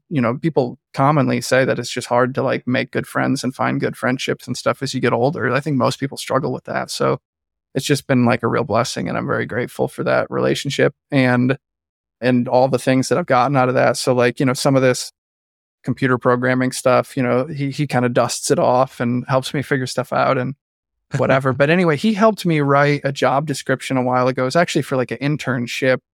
And we were trying to reel in like an engineering student or something from like, I mean, you're familiar with some of these programs, but this was, I think we submitted it eventually to an actual like engineering school. It was like product development or something. It was called product development engineering, but they had to do 3 internships of like 4 months apiece before they could graduate. And we did all the like paperwork, and I finally emailed it and submitted it. And then they're like, oh, well, if you're not a degreed engineer, we can't have them work with you. And on the one hand, I'm like, yeah, whatever. Okay, What? screw you guys. But on the other hand, I'm just thinking about it. I'm like, if you just take a look at what I do in my business, it's like CAD CAM, product development, marketing, like machining. It's all these things. Like I'm speccing hardware off the shelf. I'm mixing that with stuff that I designed in CAD. There's laser cut parts. There's a few 3D printed parts. We're dealing with outside vendors. Like this is hands-on manufacturing. And like, no, I'm not a degreed engineer. That's what they get from the coursework. I'm supposed to be a complement to that. I'm giving them the real world practical experience that they're not getting in the classroom. Like just, it was really frustrating. Maybe less insulting. of us would get garbage prints if more people spent time with people like you. Yeah. But, whatever. It felt very condescending, the person who said that to me. But anyway, so I had that job description that we put a couple hours into. I had that kicking around as like a Google Doc. And then over the summer, I started to feel like I was closer to like, maybe I just need to really hire somebody for real again. It's a big commitment, right? Making somebody a full-time job offer. But anyway, and then a guy that I had met, sort of acquaintance friend that I had met through bike polo in town, I could see from his Instagram stories that he was unemployed. I told him to come by the shop for a tour. And then we talked a little bit, and that was it. I hired him after we talked once or twice, and it's been a really good fit. He's very curious and interested and very sharp, and he's learning stuff pretty quickly. He worked in a machine shop for like 6 years, but it was more of I think it was more of like a prototype shop that did like trade show things, or like, it was like wood router next to some VMCs, next to paint booth and other stuff, and prop shop, might call it. I don't know. But anyway, he didn't get to do much like of the CNC, CAD CAM, any of that stuff. But he had trammed vices, and he's been around it for years. He's pretty talented welder. He's really good with angle grinder and working with his hands. And then when I show him CAD CAM stuff, he's very engaged and interested. And I'm trying to have a different approach and learn, how to like really on-ramp somebody and give them the opportunity to like excel. Because I know it's just hard for business owners to like do that. But like, that's just like, where do I want to be in 3 months? Is like, I want the force multiplier. I don't want someone who just takes like some days we just have to like load parts in the Haas and pack boxes, but like a lot of days I need a smart problem solver who knows where to find all the tools in the toolbox, so to speak. And I don't really have that much like simple repetitive work. It's mostly, I would say like at least half of the work that I have for somebody is like reasonably complicated stuff. So how much time are you giving him to dedicate to Fusion or learning during the week? Fusion hasn't been a whole lot yet, but I've been emphasizing to him that I'm gonna buy him a computer if he doesn't get one set up himself, and that he's saying he has something he can bring in, and I'm just gonna buy him a Fusion license right away just so we can collaborate on stuff because he has like education license or something. But like I'm realizing pretty quickly, like he needs to be able to like he needs to be able to do a setup from the setup sheet notes and then open up the CAM files and like watch the simulation. And then as it runs, listen and kind of compare. And I think that'll be a really quick way to get him up to speed. And like, if he doesn't have access to my Fusion account, like it's just going to be way more. It's like $500 a year, like in the scheme of like all of the insurance and machine payments and building mortgage. Like I wouldn't pay $500 a year to make this guy useful. Like, come on.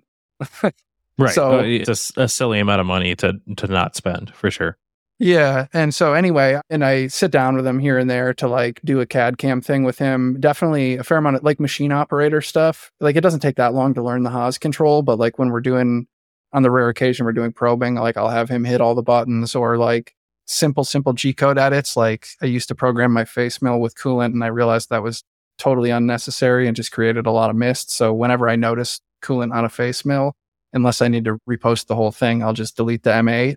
And I showed him how to do that. And I'll do a lot of times like op1, op2 will be a M98 subprogram call. So when you finish all the op1s, you could go to the subprogram, or on the Haas, you could just type M98 down and then you could go to the subprogram call. And I put a block skip in front of it so you can skip it. So I had to explain how all that stuff works. And he was pretty sharp. He picked that up pretty fast. And now, like when he's doing a new setup, he'll go to the end of the program and look for M98 to see if it has one or not. And just trying to, just trying to get all that stuff into his head. Or like the way I do my standard tool library, I have numbers on the Haas. You can go up to 200. It saves all those. So I've explained to him how to use the current commands table and all that stuff. So you can take tool 35 out of the machine and put in tool 66 and not crash the machine, which is a little scary to hand off to somebody, but it's working really well. So. Awesome. That's great. Yeah, I think that's something I've been giving a lot of thought to is like, how do you train someone from nothing or from very little to being able to produce profit for the business, you know? Yeah. And what's the right way to do that? And how do you give them the experience they actually need? You know, there's a couple things that makes me think of. My good friend Sean says, like, the right kind of person that you want to invest in, it should feel like they're pulling the success out of the like opportunity. And I think he also says, I heard somewhere, I think it was from him, like, you don't want to be pushing on a rope.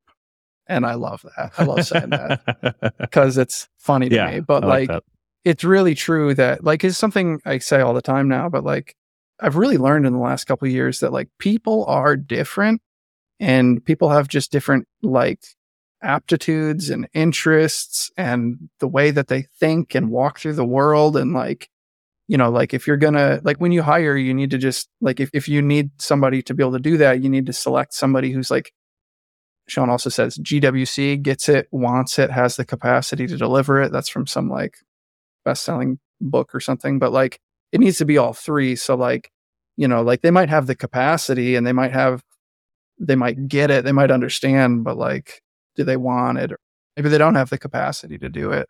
And so like when you have that right person, and I feel like I'm pretty lucky with this new hire that like he's pretty interested in like, I'll like rattle off a bunch of complicated stuff. Like I'll be explaining how like my template in Fusion creates these G10 probe offset things. So like it'll I have like a saved master work coordinate system for the orange vise, and then I have one that gets rewritten every cycle. And so like I'll overwrite the one with the other at the beginning of the cycle, and then I'll reprobe for X or Y or whatever, and then I'll run it. And like every time it does that, and I'll be explaining this like kind of complicated stuff. and he'll like seemingly get it and comprehend it and then reference that later and show that he understood what I was explaining. And I feel like, if I have somebody like that who showed up to work for me, I want to run with that. Like that's an opportunity to like really, it's like just kind of point the fire hose right at him and then let him tell me when it's too much. But like right now, it's just like, let's just give him as much as I can give him. And talked to Juan from Jack's Manufacturing on the phone a couple weeks ago, and he was saying when he hires somebody new, like it'd just be like his buddy for a while. Like we got to get him through this. We got to get him up to speed on that. And I think that's for the kind of thing that I want out of somebody. I realize now, like that's just kind of what I have to do. Is like I have to kind of inundate them, make sure that they can handle that and that they're still interested. And if they are, and like use that as like a kind of stress test it. Like if they aren't interested or if they can't hack it when I'm like willing to give them like a lot of time every week, then like maybe that's not the right fit. Yeah, for sure. No, there was an interview I listened to with Mr. Beast, and he said that the way that he hired, I don't remember what the job title is, but it was like his second in command basically is he hired someone and just said, you're going to be my shadow for a year. And like, we don't have that kind of time as shop owners, but that whole thing of he's like, you're just going to do everything I do for a year straight. And then by the end of it, if you're not thinking like me, you're not in this. But he basically trained, like this person basically thinks like him now because they spent such a close year together of him just emulating everything that Jimmy did.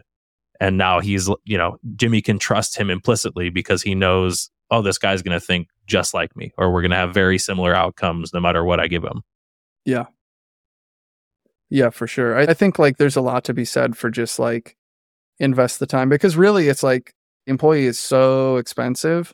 But if they know how to, like I think about in my business, we just have like a ridiculous list of expenses, and a lot of them are very big expenses. But then miraculously, we're moving forward and growing at a pretty wild clip. And that's just because like I saw an opportunity for a product. I speculated that I could make money on it. I spent the time to develop it.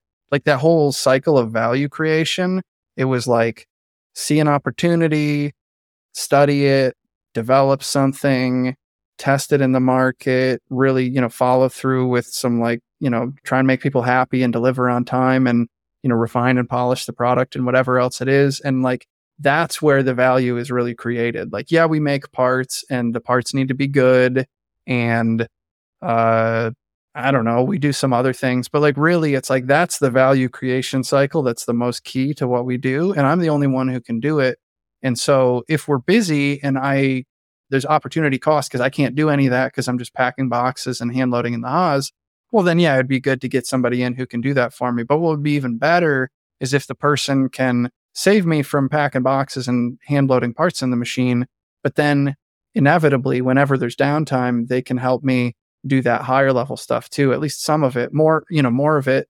And then when we get into 2, 3, 4, 5, 6 employees, and I'm not sure that I'm ever going to get there, but like if I did, then there's like seats on the bus and you want maybe different kinds of people, like somebody who's just happy to have a job and like be reliable. And they're not so interested in like learning probing and macros and, going to IMTS because that doesn't really, but like they're excited to just like have a steady job and they're honest and reliable. I got seats on the bus for somebody like that when I get up to like 6 people or something.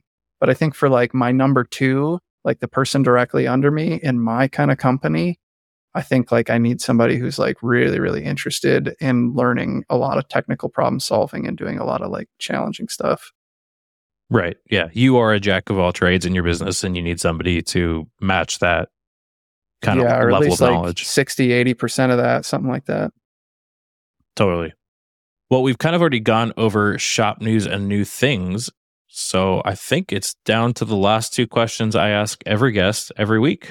First of which is, what did you research this week?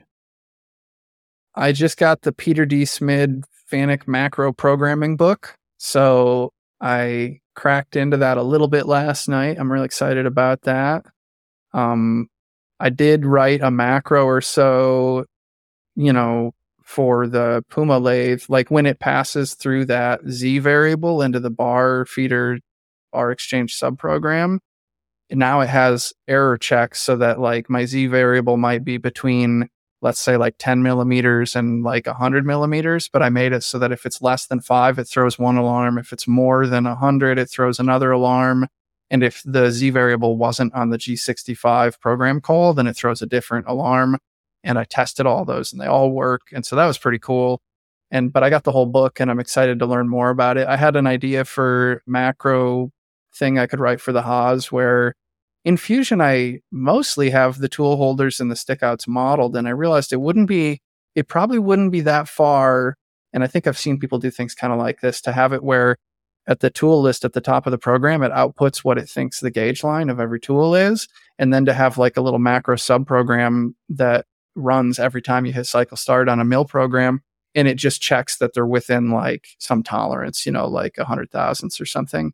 And otherwise it throws an alarm. And then maybe some way where you can bypass that if you think you know better. Like, you ran out of the one holder and you had to use a longer gauge line holder and you just want to get the parts made. But anyway, I was thinking about that and I'm like, yeah, that's something I should write. So that's a post-processor edit too, to get the post-processor to format the data a certain way. But anyway, that's something I've been researching and real excited about that. Happy to talk to anybody who wants to share cool macros or whatever. Yeah, macros are so cool, and that is such a deep rabbit hole you have entered. Really looking forward to seeing where you go with it. How far do you get into that with the work that you do? I imagine most of the time you don't you're just making parts, right? Yeah, no, if I'm messing with macros, it's to do something in the machine, typically that's not for one of our parts. Like I think the last one I wrote was just like a little 10-line macro because I was cleaning out the umbrella tool changer. And so I had it count up tool numbers and change tools, and I had the coolant line spring, and then it would hold for a couple seconds and then change to the next one. And then when it got to 21, loop and just keep doing that. And that was like, a little 5-minute project. But I've done my last job, the last thing I did before I left there is we ran these production titanium jobs, and I created a whole tool life macro that it would, at the beginning of the program, increment all of the tools and then jump into the sub program and check all the tools for their tool life, and then issue a 3006 alarm, which wouldn't stop the program, but would be a message. Yeah. Message, yeah. And or like it's a soft stop, yeah, basically. And so like I wrote all of that because we had no tool life tracking on that machine. And so that was a fun project. That's so cool. Yeah, I want to do more of it because it is a lot of fun, and it keeps that brain muscle loose. So I'd love to do more of that. What's been in your browser history this week? Ooh, a lot of it has been like, oh, what would utilities cost, and what would this cost at the new place? I also just picked up a Vision Engineering Mantis microscope, which is a microscope with a single big screen on it. Or it's not a screen, it's still a lens-based system, but there's no eye cups. Like my biggest problem is we have this Bausch & Lomb Stereo Zoom 4, I think is, that Brad and I use, and our IPDs are different.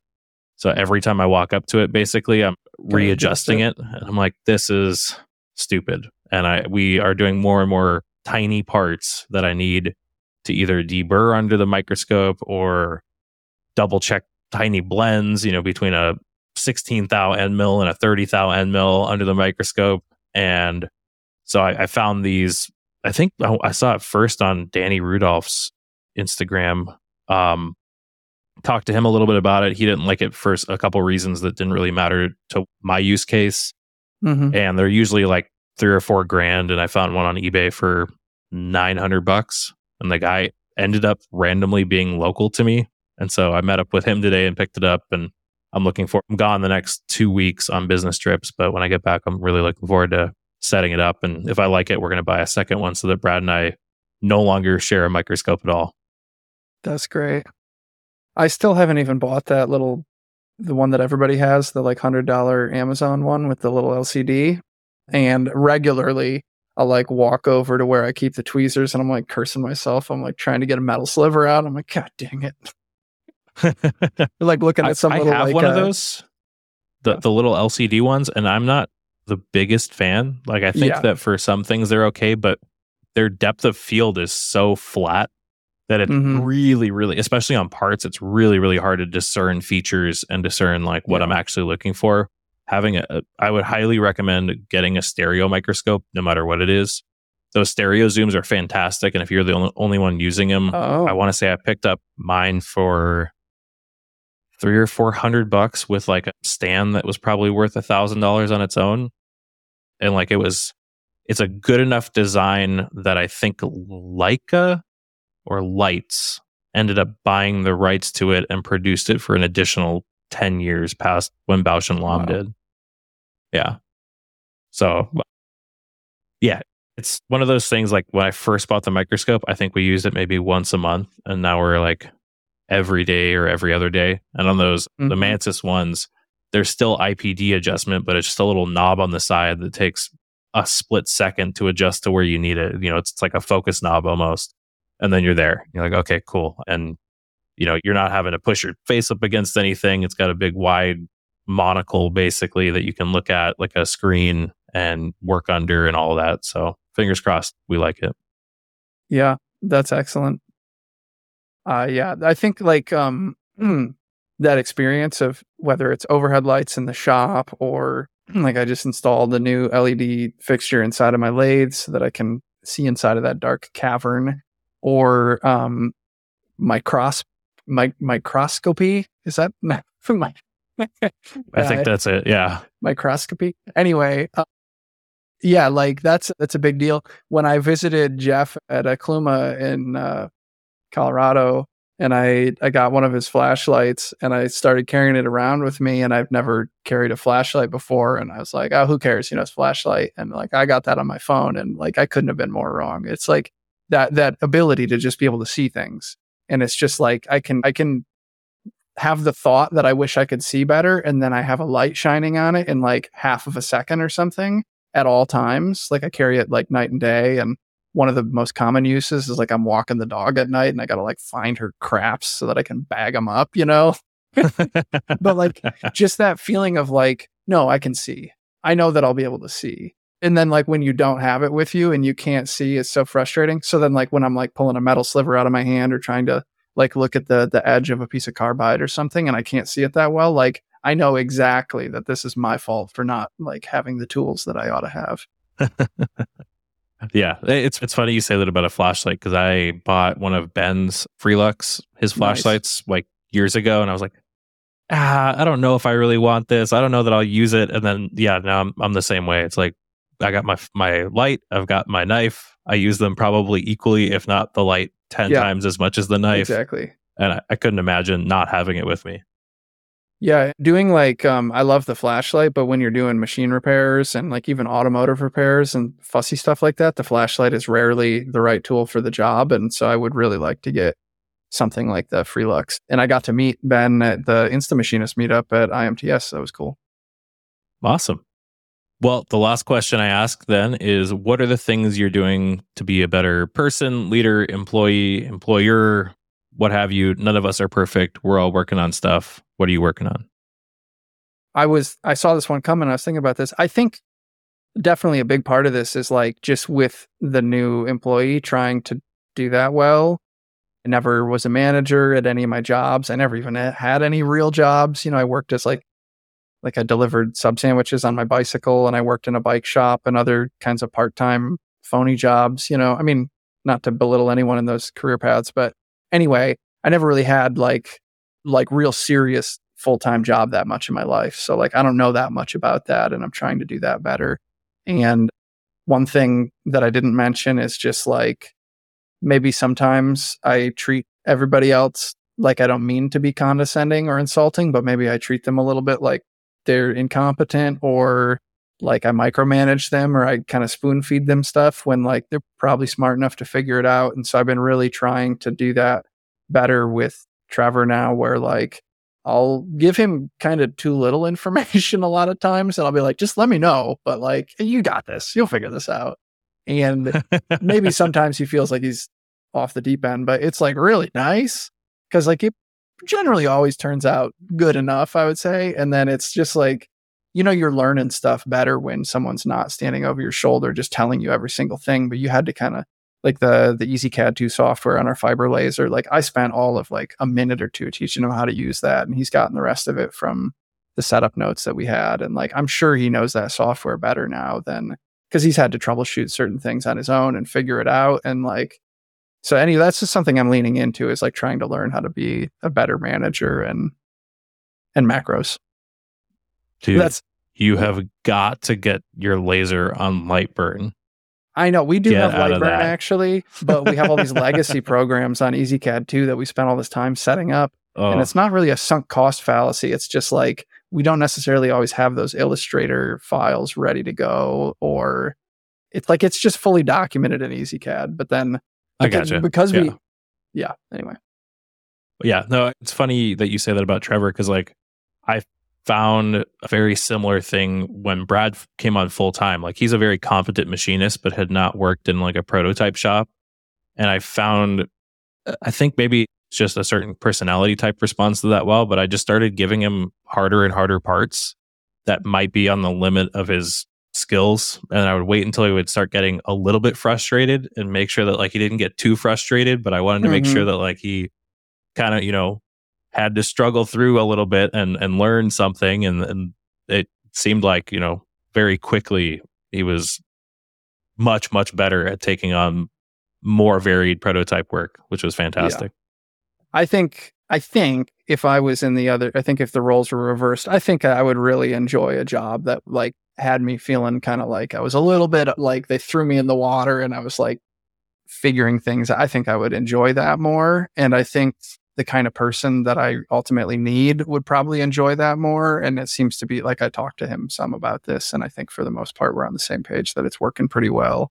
I think, unless he's too polite to tell me what he really thinks, but I think it's going pretty well. And there's it's kind of like just giving him lots of opportunities to learn and trying to like set kind of high expectations. And like, that's kind of what I'm trying to do here. Nice. Well, Joe, thank you so much for taking the time to join me again. It was great to get to catch up and hear a little bit more and dive more into all the things that have happened. Yeah, it's an honor to be on the show. Thanks so much for having me. And yeah, thanks for the service that you provide to the community. I shout this out to people all the time. Thanks to Josh Hacko for guilting me into becoming a patron when he was on. And he said that anyone who doesn't become a patron is a theft and they're a thief and they're stealing. And he was right. And so I'm going to say the same to everybody else out there. If you're not a patron, but you listen every week, you're stealing.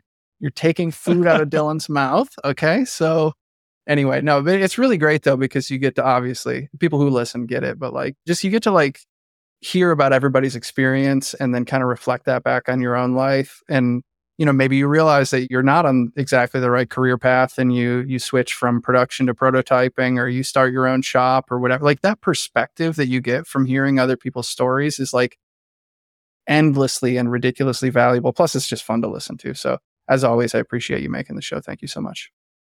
Well, thank you so much for the kind words. And thank you all for listening. Thanks to the Patreon members who do make this show possible. And I will be back next week.